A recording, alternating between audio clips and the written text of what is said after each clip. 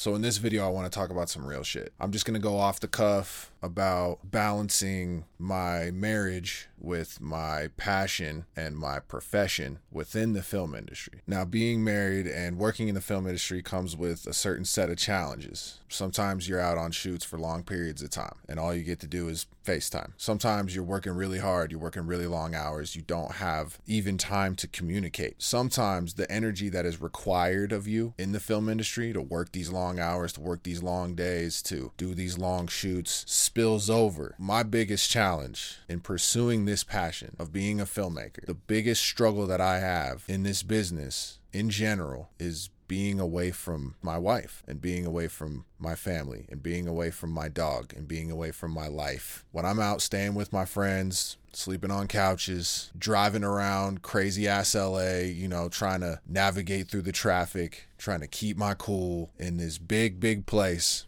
it gets very challenging. It gets very difficult sometimes. It's typically after like day 3 that I'm really feeling it. There's a couple of ways that I deal with this. I make it a point to communicate as much as humanly possible. So it's at least a FaceTime, like a 30-minute, 45-minute, hour-long, if I can manage it, FaceTime with my wife. Communicating, talking about how I feel about the project that I'm working on, asking her how her day is going, actually listening, communicating, keeping that connection. Because if I'm not communicating regularly, it starts to weigh on me, If I go a day or two without FaceTiming or being able to talk to her, it starts to have a negative effect. Another way that we deal with this is we set up boundaries. There's only a certain amount of time that I could be away from my wife and that it actually makes any sense. Whether I got to come out of pocket to fly her out to be with me for a couple of days, boundaries need to be put in place on how much time I spend away from her. Sometimes you got to say no to shit. There was a time that I took a job